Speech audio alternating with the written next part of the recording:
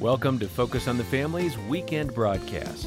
We hope the following program will challenge you and encourage you in your faith journey. Boogity, boogity, boogity! Let's go racing, boys!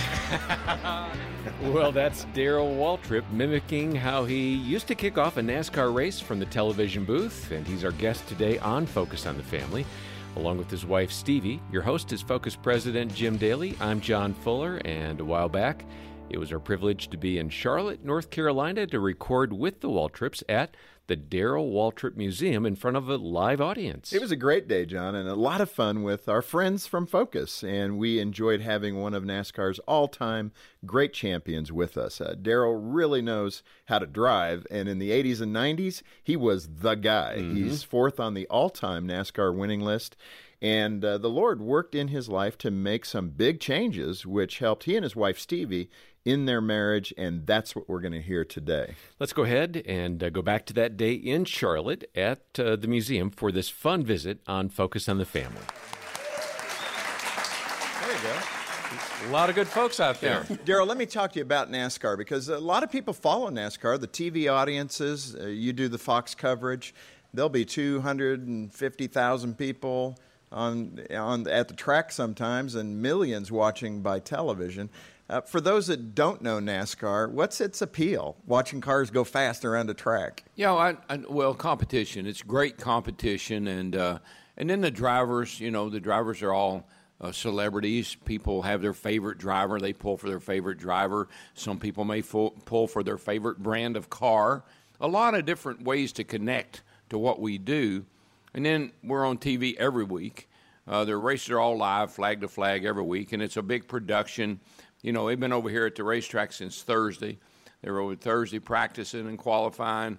So it's a big, big production. It's a big weekend of television, and then all the things that take place at the track. It's like going to a fair. When you go to a race, you have to experience the whole thing. Yeah, it's a great place for kids. You don't just show up for the race. That's right. Now, let me ask you, how did you get interested in this, and how old were you when you thought, I'd like to race? Well, seriously, I was 6 years old. 6 years old? Yeah. That's not uncommon, though, a lot of these racers. No, but what was uncommon do you fall down, hit your head, and say, No. I don't want to be a racer? No, my grandmother, Oda Palestine Phillips, that was her name. My grandmother loved racing. And my grandmother, she had a language all of her own. At least it seemed that way to me at the time, because she said words I'd never heard before. I have heard since, but I hadn't heard them at that point. So my grandfather and my grandmother, she loved G.C. Spencer, and so that was her driver. Oh, and so if anybody messed with G.C. Spencer, my grandmother was in their face, and I mean in their face. So my grandfather calls my mom and says, I need for DW to go to the races with Granny. Mom said, why? Keep her out of trouble. Keep her out of trouble. Keep her out of trouble. He said, I'm going to have to lock her up, if she goes down in the pits cussing out any more drivers. So maybe if he's with her, she'll think twice about doing that. Did it work? And keep her out of trouble. No, I went right along with her. I was mad as she was. Well, that kind of did set you up. You were a bad boy of NASCAR.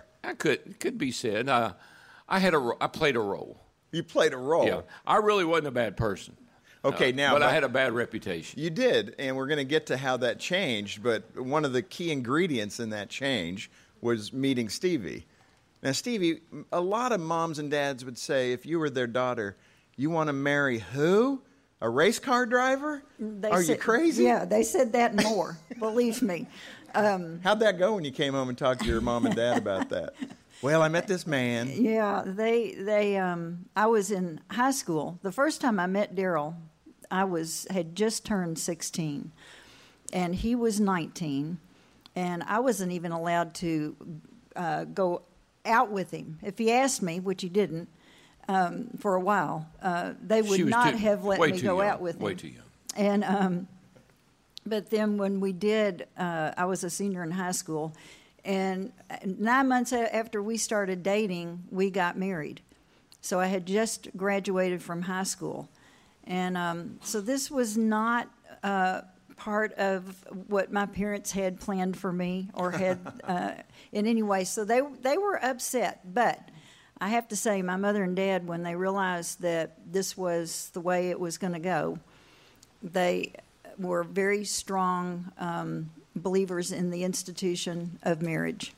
And they decided, since I left Daryl, they were going to love him too. And so from the time we got married until they went to be with the Lord, Daryl always said, if something happened between he and I, he was going to go home to my parents. So they became very close. That's a great way. I didn't have a relationship with the Lord at that time, but the Lord did speak to me. And I think, God, what do you mean by that? Well, when I met Stevie, I knew in my heart and in my soul that she was the woman I was supposed to marry for a number of reasons, but mainly because I just knew God said, this is the woman you should marry. Don't let her get away. And because she was going to go to school. She's getting ready to leave to go to Texas to school. And I knew if she did, we might not get married right away. And I wasn't like pushing or anything, but I just knew that she was the right woman. Yes, he was. and the problem was the Lord told him that, but he didn't tell my parents that. So. Or Stevie. Now, were you racing at the time? Had you hit the big track by that point? Oh, no. I was racing on the. But that's why my father-in-law, who had worked in the pits at Indy as a one of the safety workers in the Indy, they have volunteers up there at that time, and he had worked in the pits at Indy. He'd been to the Daytona 500, so he knew about big leagues racing, but he didn't know about our little local racing at Whitesville Speedway or Ellis Speedway or Hobstadt or some of the dirt tracks that I started out on. So his image or his vision of racing was not very good. I mean, he talked about beer drinking and fighting and that kind of thing. And so, and it was, and that was true. That's the way it was. But I had a much bigger vision in that. But it was going to take a while for that vision to come true. So I was racing at that level that he didn't like. And so when I talked to him about marrying Stevie, and he says, so how are you going to support my daughter? I said, I'm going to be a professional race car driver. And he didn't think that was going to work out so hot. What did he say? I wasn't real though? sure myself. But I mean, it's all unknown at that point, and really, it's like any professional sport: 1 in a million can actually make it. But you did, and you did in a big way. Yeah, I was just determined. From the time I was a little guy, I raced my first race when I was 12 on a go-kart. I'd never driven a go-kart. I'd seen them race. I'd watched them race. I'd been to the shopping center parking lot where they raced these carts every Sunday. And for whatever reason, in my mind, if I ever had a chance, I could drive one of those things. It's faster, better than anybody out there. And that's what, it's kind of like a race fan that sits in the stand, says, oh, yeah, I got a Chevy SS like that, or I got a Camry like that. I guarantee you I could do that. But that's kind of how I felt when I was a little guy. I said, if I ever get the chance, I know I could do that. And the first time I got on it, I won. And you liked it. And I loved it. Daryl, talk about that. And Stevie, I want to hear your perspective on that. So you have success from 12 years old on, and you then eventually make it to the big track, NASCAR, the big leagues. What kind of person, let me turn it to Stevie, what kind of person was Daryl with that much success and that much... Remember the recording. And that much competition. I mean, it's a really unique environment that a lot of people don't get to, where it's about winning every day, and you got to have a fierce desire to win that's unusual. At that time in his life, that was what his focus was completely and totally all about. His was to be a successful race car driver, and like he said, he was very determined, probably would have done just about anything to make whatever it was he thought should happen. So we were married at the time, and my focus was on him and our marriage. His was on racing, and obviously our focus was not where it needed to be, and our relationship was not like I wanted it to be. And I'm not sure he even thought about our relationship at the time. Well, he was all consumed, right? He truly was. Yeah. And but because the Lord uses everything he can redeem anything. And because I was miserable in our relationship, then I started looking for the Lord. And I believe at the time I was a Christian, but I was a baby Christian, and we didn't go to church because we raced. And so I asked the Lord on our 10th anniversary. I wrote Daryl just a note to tell him how much I appreciated him and loved him, and we said our vows to each other again. And but I said, I truly want to love the Lord more than I do you. And the Lord took that as a prayer. And from that, the Lord was working to get us both to that point. Did you convey that to Daryl, though? Oh, yeah, I wrote that in that note. Now, your competitive spirit, did you say, okay, now I'm in a race with God for Stevie's heart? Here's what I had to figure out. Our God's a jealous God. I mean, the Bible says so. He is a jealous God. You will put no gods before me. Well, this building is full of things that I put before God. From the very first time I ever drove a go-kart until 1983, I put a lot of things before God. My racing career, Stevie and my marriage, I kind of threw God in there every now and then, when I needed help. It was hard for me to let go because I'd always done it. I always felt like I did it myself. Right. The races I won, the things I did, it was things that I had done, and I wasn't giving God any glory. This Focus on the Family broadcast will continue in just a moment.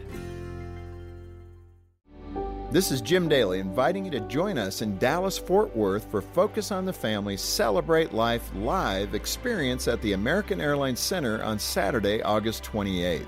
This live event will feature inspirational pro-life speakers to encourage you in the pro-life movement. Join us for Focus on the Family Celebrate Life Live experience in Dallas-Fort Worth. Visit focusonthefamily.com/seelife. Oh, hey, Mike. Got here as soon as I could. What's going on, man? Hey, I just wanted to give you an update on my marriage. Is it good news? Yeah, our marriage is going great right now. I couldn't be happier. Dude, that's awesome. Yeah, it's like a solid 5 out of 10. Having a marriage that's just okay isn't where couples really want to live. Give yourself and your spouse an all-inclusive weekend where you'll slow your pace and focus on each other. Get more details at focusonthefamily.com/getaway. That's focusonthefamily.com/getaway. Thanks for listening to Focus on the Family. Let's resume now with the balance of today's programming. Daryl, there was a particular race that got your attention because of what happened. Set the stage of what happened and how God spoke to your heart. Well, athletes and race car drivers, I can only speak as a race car driver. That's kind of how I think. But I think athletes in general think they're invincible. Sure. When something would happen to other drivers, I said, well, he didn't know what he was doing. He wasn't that good. He made a mistake, all those things. And I'd never really been hurt in a race car. Had some wrecks. I'm not saying I never wrecked, but I never had a serious wreck until 1983. In 83, I had a wreck at Daytona that I spun off turn 4 into the inside wall and had a serious concussion. I mean, that car flipped how many times? No, they didn't. That's not a flipper. This wasn't. This wasn't flipper. This was in '83, and I backed it into the wall and had a concussion. Went to 2 races and didn't even remember going to them when I finally woke up. Wow. Now, a lot of people said that wreck knocked me conscious. What do you mean by that? I think they were right because at that point, that's when I realized, whoa, you can get hurt doing this. And before '83.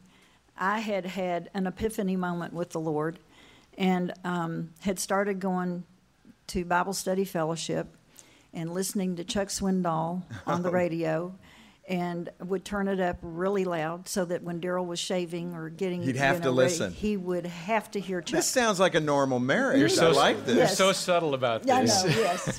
And a lot of the races that we would go to, I had my Bible study fellowship notes, and I'd be reading them out loud.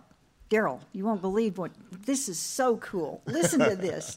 And Hold on a minute. Hammond's on the other line. Hang on.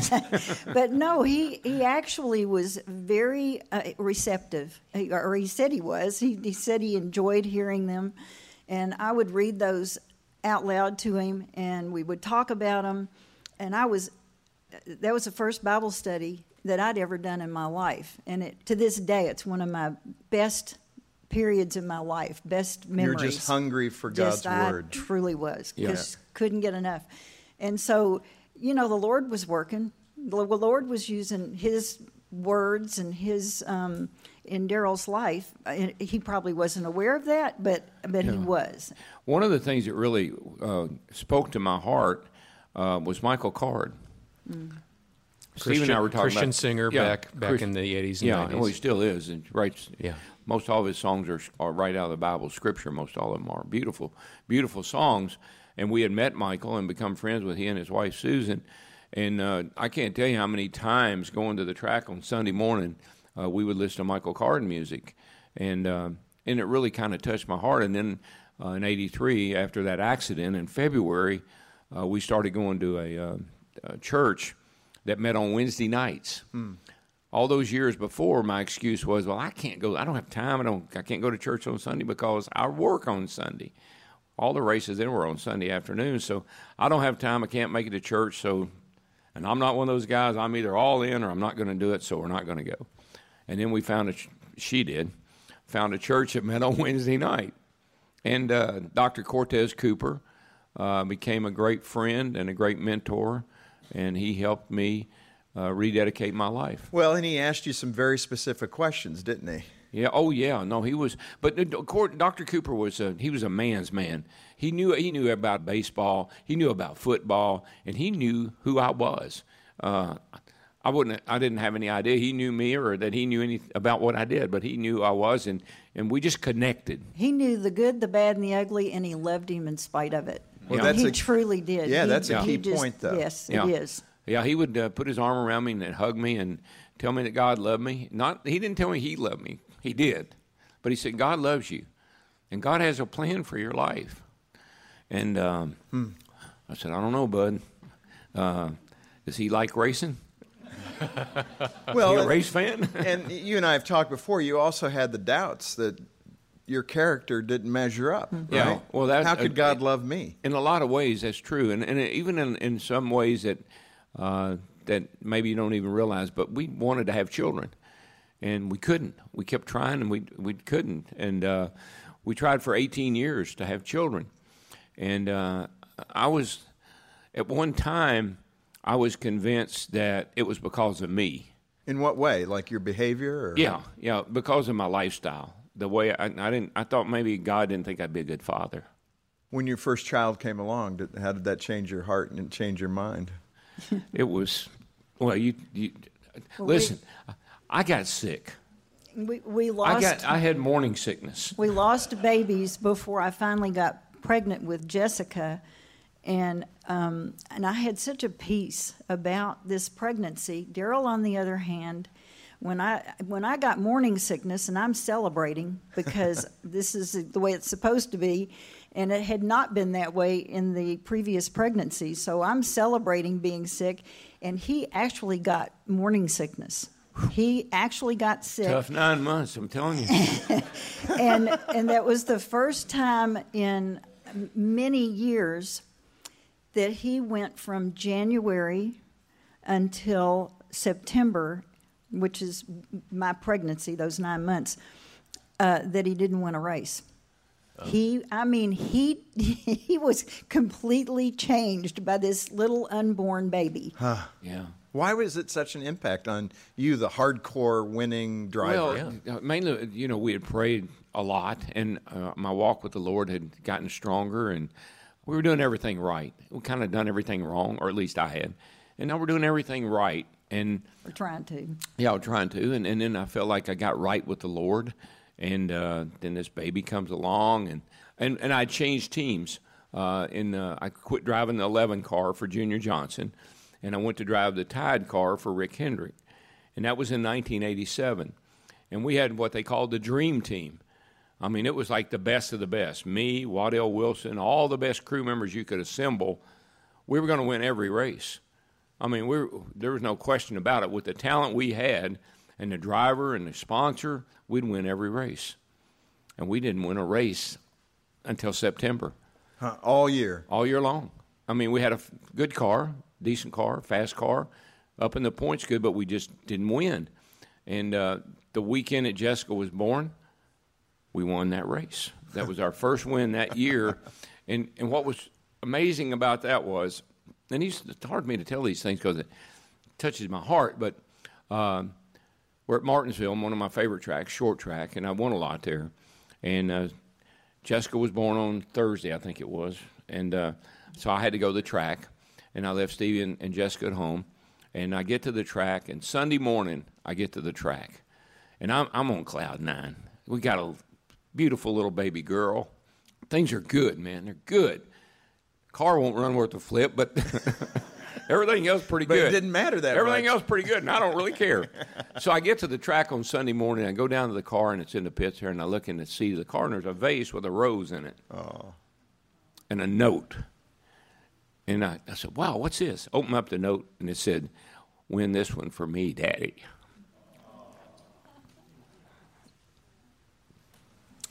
It still chokes you up. It's great. Like a big old baby. But anyway. Well, wait a minute. So you won it, right? Yeah, but this is even better. So we hadn't won a race all year, and I show the note to all the guys, and they say, yeah, right. I hadn't won a race all year. But anyway, in the race, the car's decent, but it's not great. Late caution, get some tires on the thing, and we got to run we're going to get a pretty good finish out of this. White flag comes in the air, and I'm running third. I'm running behind. Earnhardt's leading. Terry Labonte's second. I'm running third. And we go down in the first turn, and Terry tries to get up on the outside of Dale, and Dale pushes him up the hill, and Terry gets in the wall coming off a turn two, bounces off the wall. Well, now I know how Terry drives. I know how Dale is. Terry was hot, and he was going to go down in the third turn. He was going to boot O'Dale. He was going to do the bump and run on him. Well, while they're up there, two knuckleheads messing with each other, here I come. I got a head of steam. I'm coming down the back straightaway too, and I'm thinking I'm going to at least get by Terry. So I drive down in the third turn, and Terry overdrove the corner trying to get to Dale. I overdrove the corner trying to get to Terry. I bumped Terry. Terry bumped Dale. Dale and Terry went up the racetrack backwards, and I went by. And when I went by, waving. And I didn't leave but 600 feet of that race, but I won that race. You led only 600 feet of 500 from miles. From turn 4 to the start-finish line. That's all I led. Oh my goodness. I guess that's all that matters. That's all that mattered. I won that race. After the race, did they come to you and pray for you? Oh, no. No. They use some of those hyphenated words that we might not ought to be repeating. Those grandmother words, yeah, those right? grandmother words. Your grandma came back. Granny was there. Yeah, but it was amazing because it's the only race I won that year, in 1987. Oh, that's something. Stevie, let me ask you this, because so many people, they may not have a spouse who knows the Lord, and they're where you were. Speak to that wife who knows that her husband isn't there yet.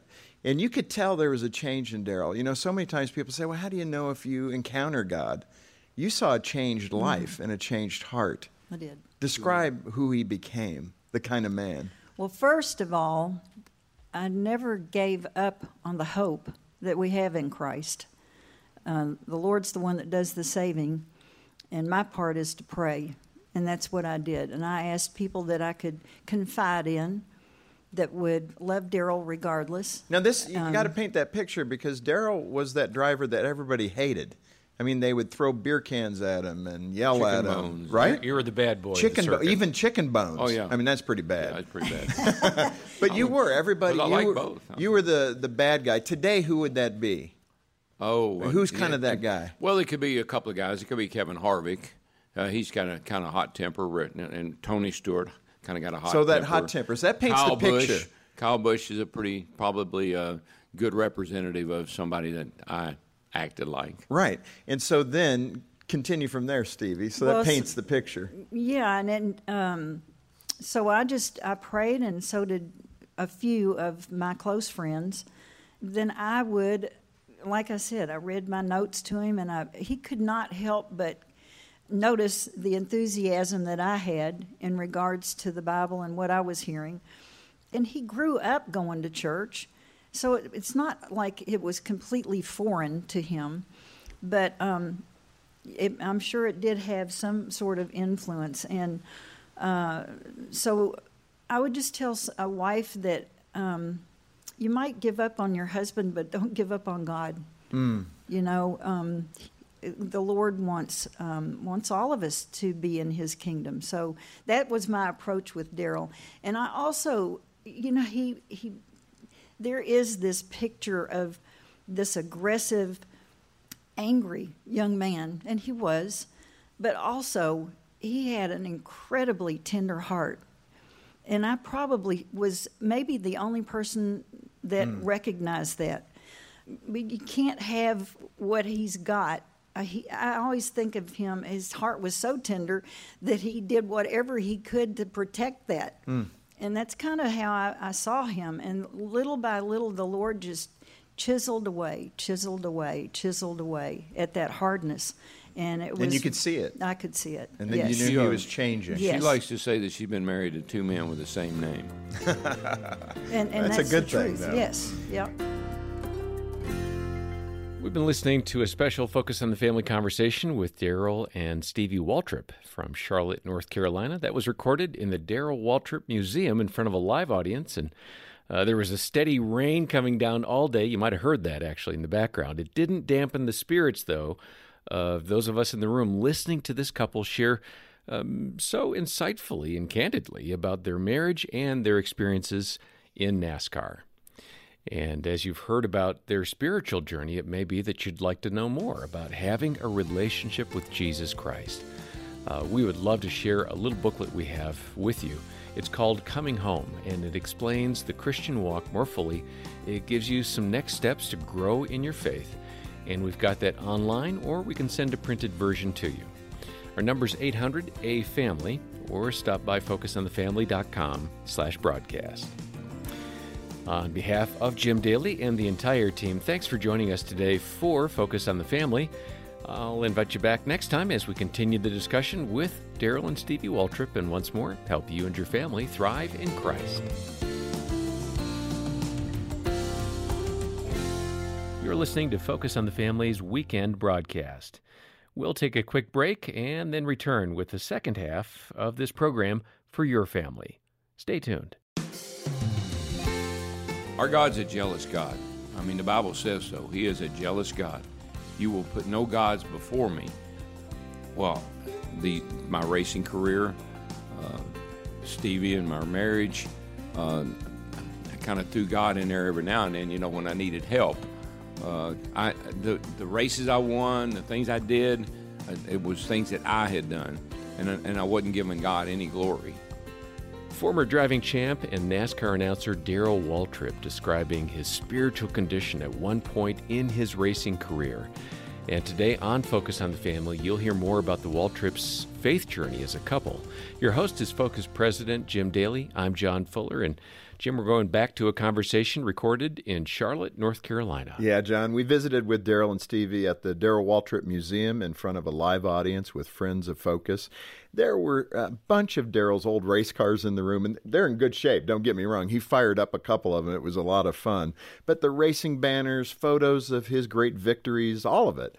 Daryl was one of the most successful drivers in the 1980s. He tied for fourth on the all-time win list for NASCAR, and we really had a great time while getting to know this couple who've been married for over 50 years, and we heard about their ups and downs in their relationship and in the racing business. And Daryl and Stevie Waltrip have volunteered for a number of years with Motor Racing Outreach, which is a Christian organization holding chapel services for drivers and their families and crew. And MRO also distributes literature and other support in the NASCAR community, and we really appreciate their work.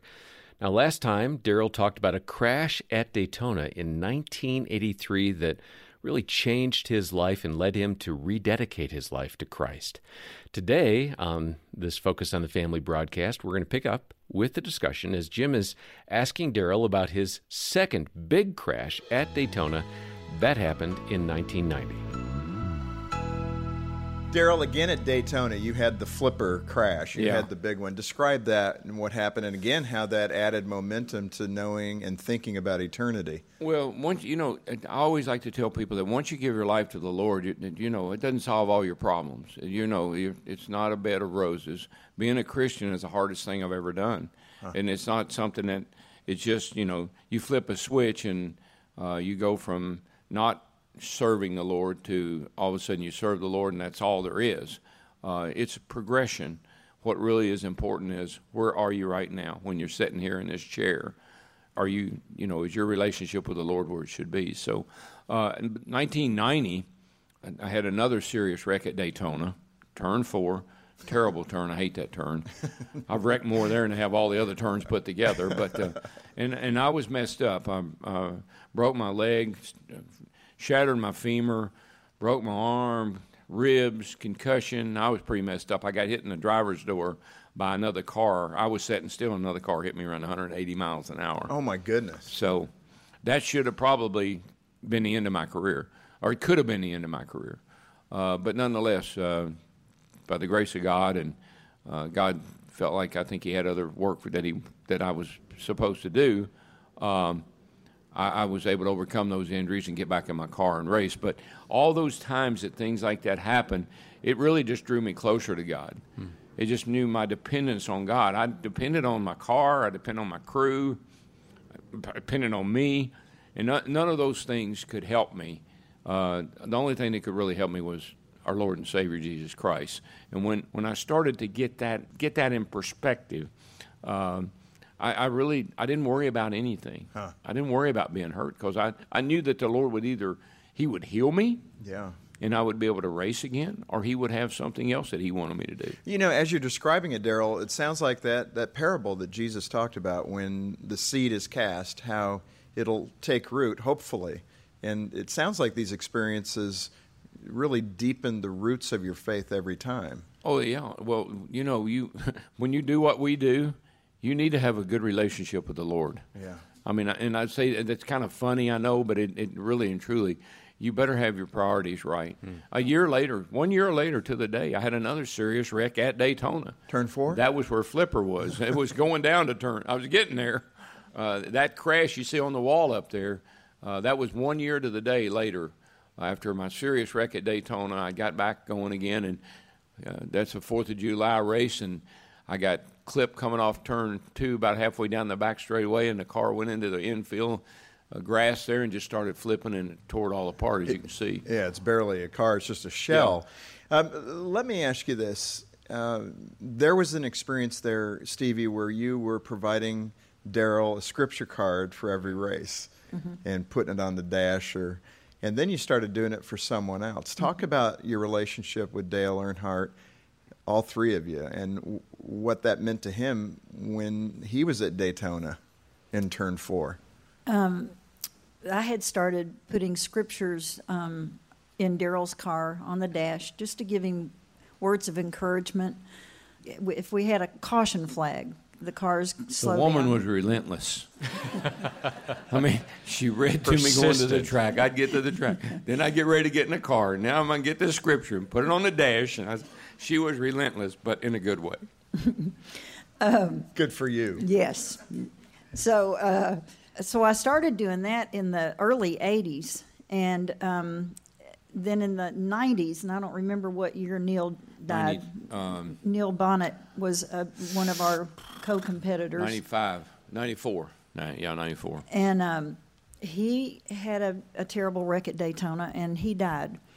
And Dale Earnhardt and Neil Bonnet were really good friends. And it really affected the whole community. Right. It is a family, isn't it? Yeah, it truly is.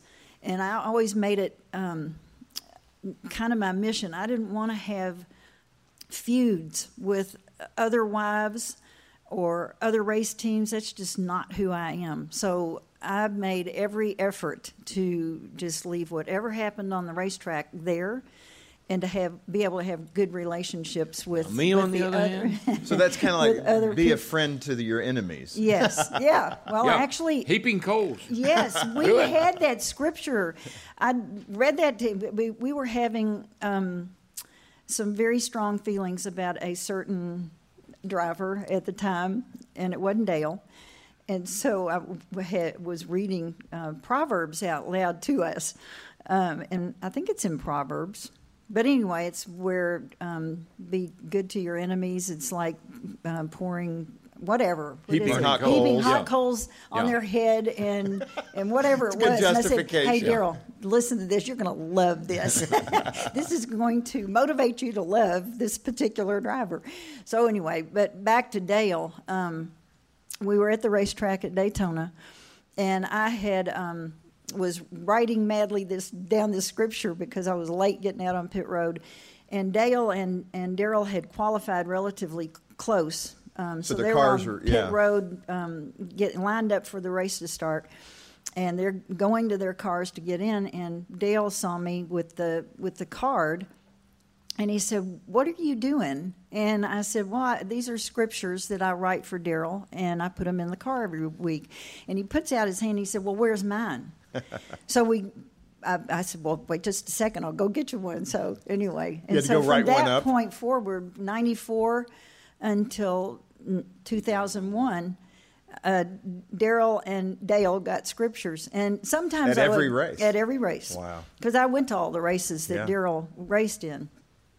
And I wasn't necessarily thrilled about this.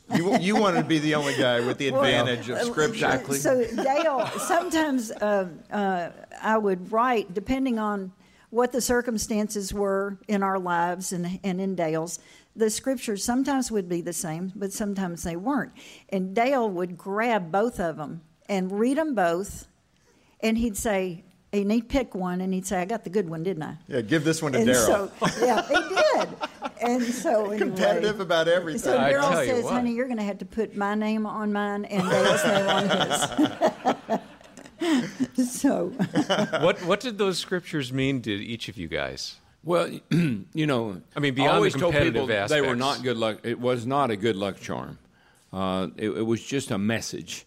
And Stevie didn't just, throw something together Sunday morning, stick it on a card, and put it in a car. She gave it a lot of thought. And normally it would be some scripture that was related to maybe something that's going on in that weekend.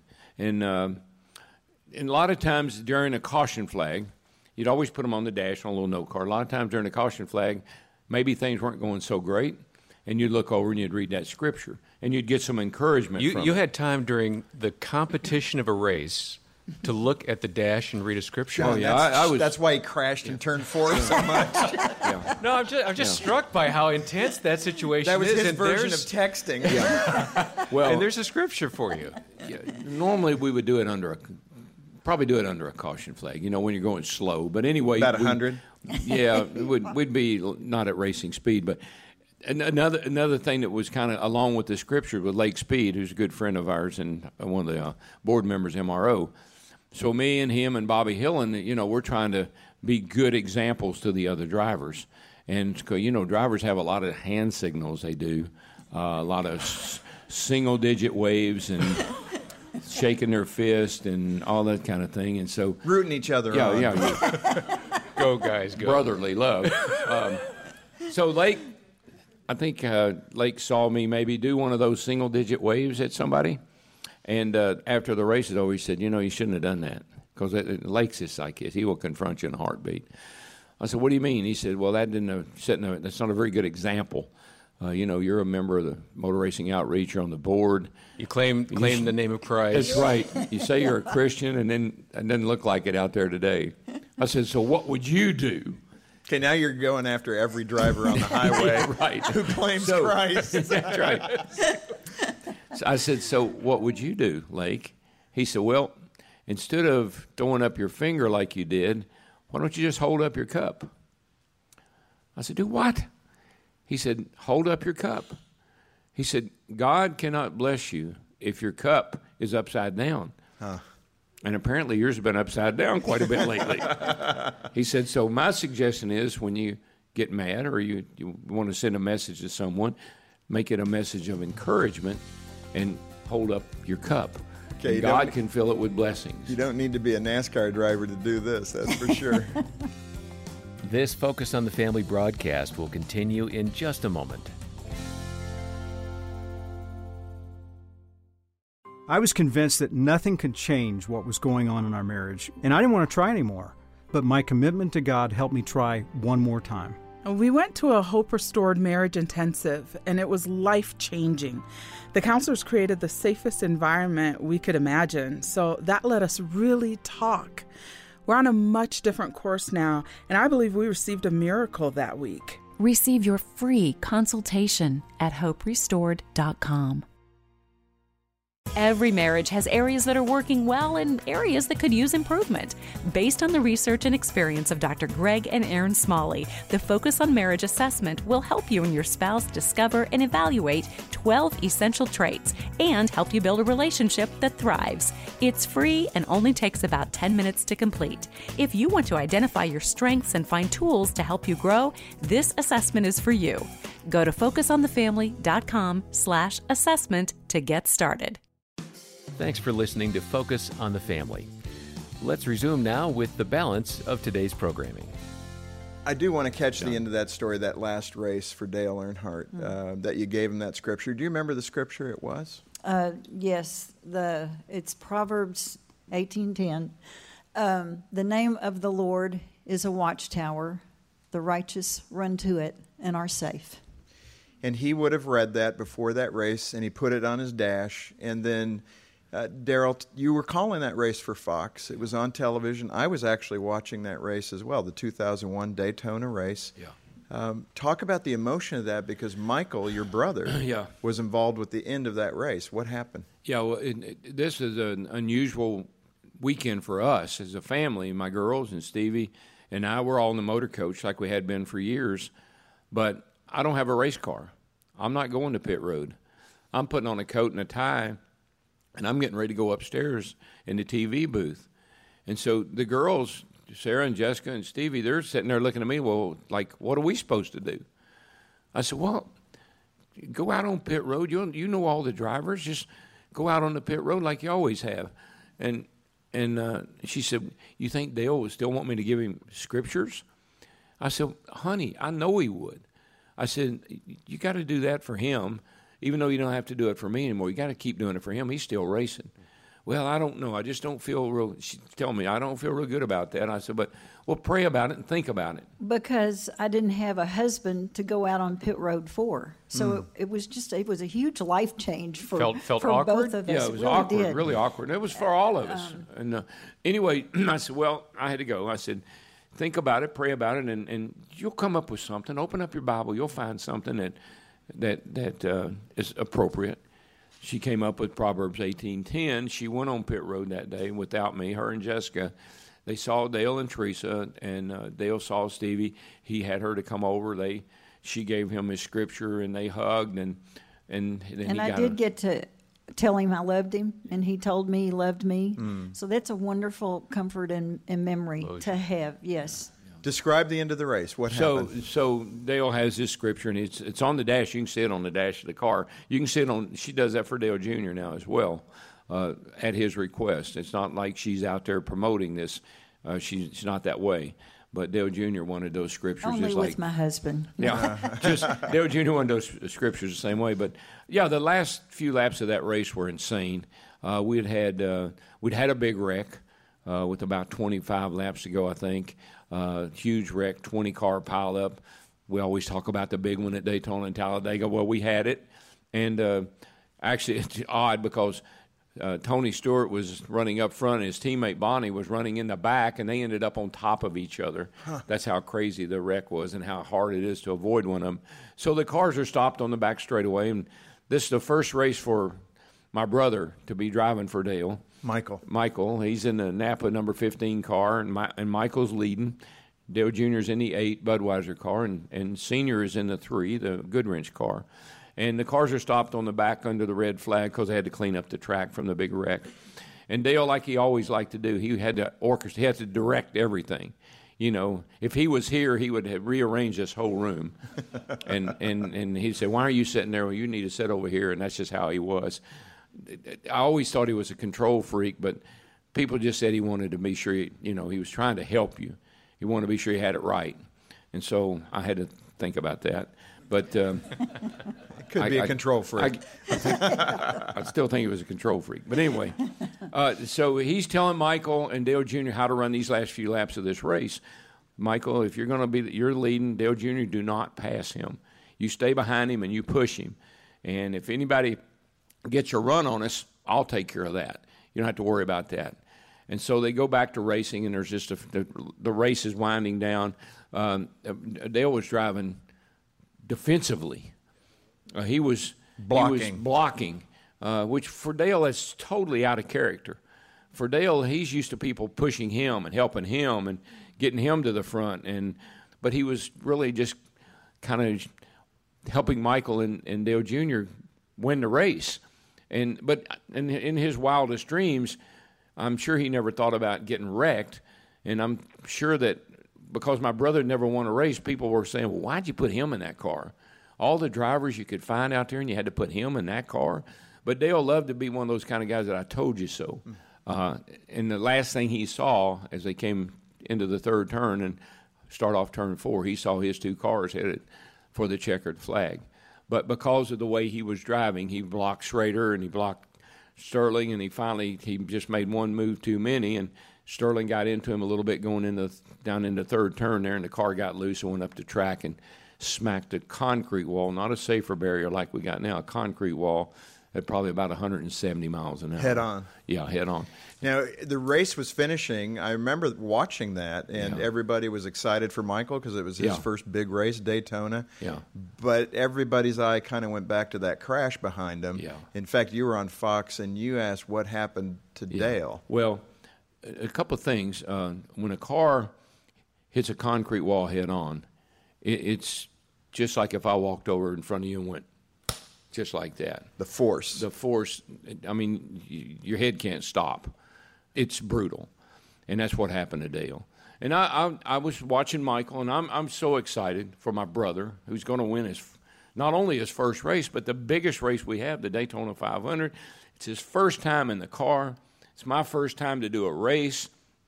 We had talked about in the off season, wouldn't it be cool if I was calling the race and you won it? Wow, that'd be a cool moment. And that's what's happening. And he's coming down to get the checkered flag, and Junior's going to run second. And I saw the black car go up the hill, up the track, at the corner of my eye, but I'm focused on Michael. Come on, baby, you can do it. Bring it home. Don't let him get by you, you know. And Michael crossed the start-finish line, and I'm euphoric. He won the race. God, this is perfect. We're going to celebrate, go to a victory circle. This is going to be so much fun. And in our booth, we have a lot of monitors, and they showed a replay of Dale's wreck, and I knew right then, I don't think we're going to go to a victory circle because I think this is pretty bad. And they came to me, and I said, I hope Dale was okay, and I knew he wasn't. I knew he wasn't for a couple of reasons. First of all, it's an incredible crash. Didn't look that bad on TV, but I knew the effect. And then Kenny Schrader, really dear friend. Kenny is a tough guy, raced all over the country. He walked around to Dale's car, and he dropped that window net down, and when he did, he jumped back like that and started waving for the safety crew. And I knew right then that it was something very seriously wrong. So now my brother, who's headed for Victory Lane, Dale, who's being put in an ambulance, and one of the most eerie sights I think I've ever seen was that ambulance comes out of the track and starts up 92 there, headed toward Halifax Hospital, going about 20 miles an hour. No urgency whatsoever. And that was just another indication to me that it was much serious than everybody had thought. You know, there's so many life applications to that. You guys have lived in the fast lane and won big races, and you have a beautiful career and great memories. For that to happen all in that one day, it really sums up so much of life, doesn't it? Yeah, a lot of ways it does. And I'll tell you something that people, I don't know if you realize this or not, maybe not at the time, but you kind of feel guilty, you know, that I survived. I survived some tough wrecks, and Dale had survived all the tough wrecks too, but that one got him. And you always wonder, you know, how come I survived and he didn't? And I think sometimes you feel guilty about that to some degree. But it's true for each of us. We're all kind of running the race, like Paul said. Yeah. And something's going to get every one of us. Yeah. We can't outrun death. Yeah. Stevie, knowing what you had done there for Dale, talk about the comfort in your heart that he thought about God before he passed away. He did, and we'd had talked about the Lord, and I am convinced he is in the arms of Jesus right now. And so just knowing that I had prayed and asked the Lord, and he specifically, he gave me that scripture because I read it, and I'm reading Proverbs, all of that chapter, and then I got to that one, and I thought, this is it. And I'd never used that scripture before, and so but then I kept on reading because I kind of doubted, I wasn't real sure. And then I went back to it and I asked Daryl about it. What do you think? And I said, I just really believe this is the scripture that I'm supposed to give Dale today. And so I wrote it out. So knowing those things, knowing that I went to the Lord and that I think I was prompted by the Holy Spirit to pick that scripture, that gave me tremendous comfort. It gave his family comfort. It gave his racing family comfort. It gave race fans comfort just to read those words, know they were specifically chosen for Dale in that situation and for each one of us. So it gave us all tremendous comfort. No, it's a beautiful thing to know about. From both of your perspectives, can I just ask you to speak to that person that's living that hard charge in life, Daryl, that business guy, the doctor, whoever it might be, the person that's just fully consumed with their environment and themselves. Speak to that person. Yeah. Well, I had the privilege of doing an I Am Second video. I was one of the first or second people that did an I Am Second. And that's the hardest thing for someone successful to be able to do, is to say that I'm going to be second. It's not in your nature to feel that way. But when you realize that, when you do put God first, and when you are second, and when there are no other gods before him, then you can start to live the real life, a life of athletes. A lot of professional things are selfish people. They just worry about themselves. And I was one of those kind of guys. I worried about myself and didn't really care what happened to anybody else. But when God got inside of me and got in my heart, that all changed. And that's what it's about, change. If you haven't experienced a change in your life because of your relationship with Jesus Christ, then you might want to go back and try it again. Yeah. And so that's what I say to when someone, and another thing I think is important, when someone like your wife says, I'm praying for you, or your friends say, I'm praying for you, don't take that lightly. I love it when people say it's my privilege to pray for you. That's huge. They're thinking of you and taking you and your name and your situation to the Lord, and they're doing it for you. And when you're in a position where you can finally say to someone, I'm praying for you, I'm not just praying for my selfish self, but I'm praying for you, I think that's a big turning point. Amen. Daryl Waltrip, known as DW, and his wife Stevie. Thanks for being with us. You're welcome. Good to be here. Thanks all you folks. Nice audience. As Daryl noted, it really was a nice audience, and what a great conversation we had featured today on Focus on the Family with Daryl and Stevie Waltrip, recorded at the Daryl Waltrip Museum in Charlotte, North Carolina. Now, the Waltrips really had some fascinating stories about NASCAR and their faith and marriage of more than 50 years, and I hope our listeners will contact us and get a copy of the CD of this two-day broadcast and share it with others. When you call, please consider making a generous donation to the work of Focus on the Family to help us share Christ with others and encourage them in their marriages. And when you donate any amount today, we'll send you the CD of this conversation as our way of saying thank you. And then, most importantly, if you don't know Jesus Christ as your personal Savior, maybe you're not really sure even what that means, we'd be happy to tell you more, and we'll send you a free booklet called Coming Home, an invitation to join God's family. And tens of thousands have requested this booklet or have viewed it online, and it's our privilege to send it to you. Just call 800, the letter A, and the word family, or look for that online. It's going to be linked at focusonthefamily.com/broadcast. Well, on behalf of Jim Daly and the entire team, thanks for joining us today for Focus on the Family. I'm John Fuller, inviting you back as we once again help you and your family thrive in Christ.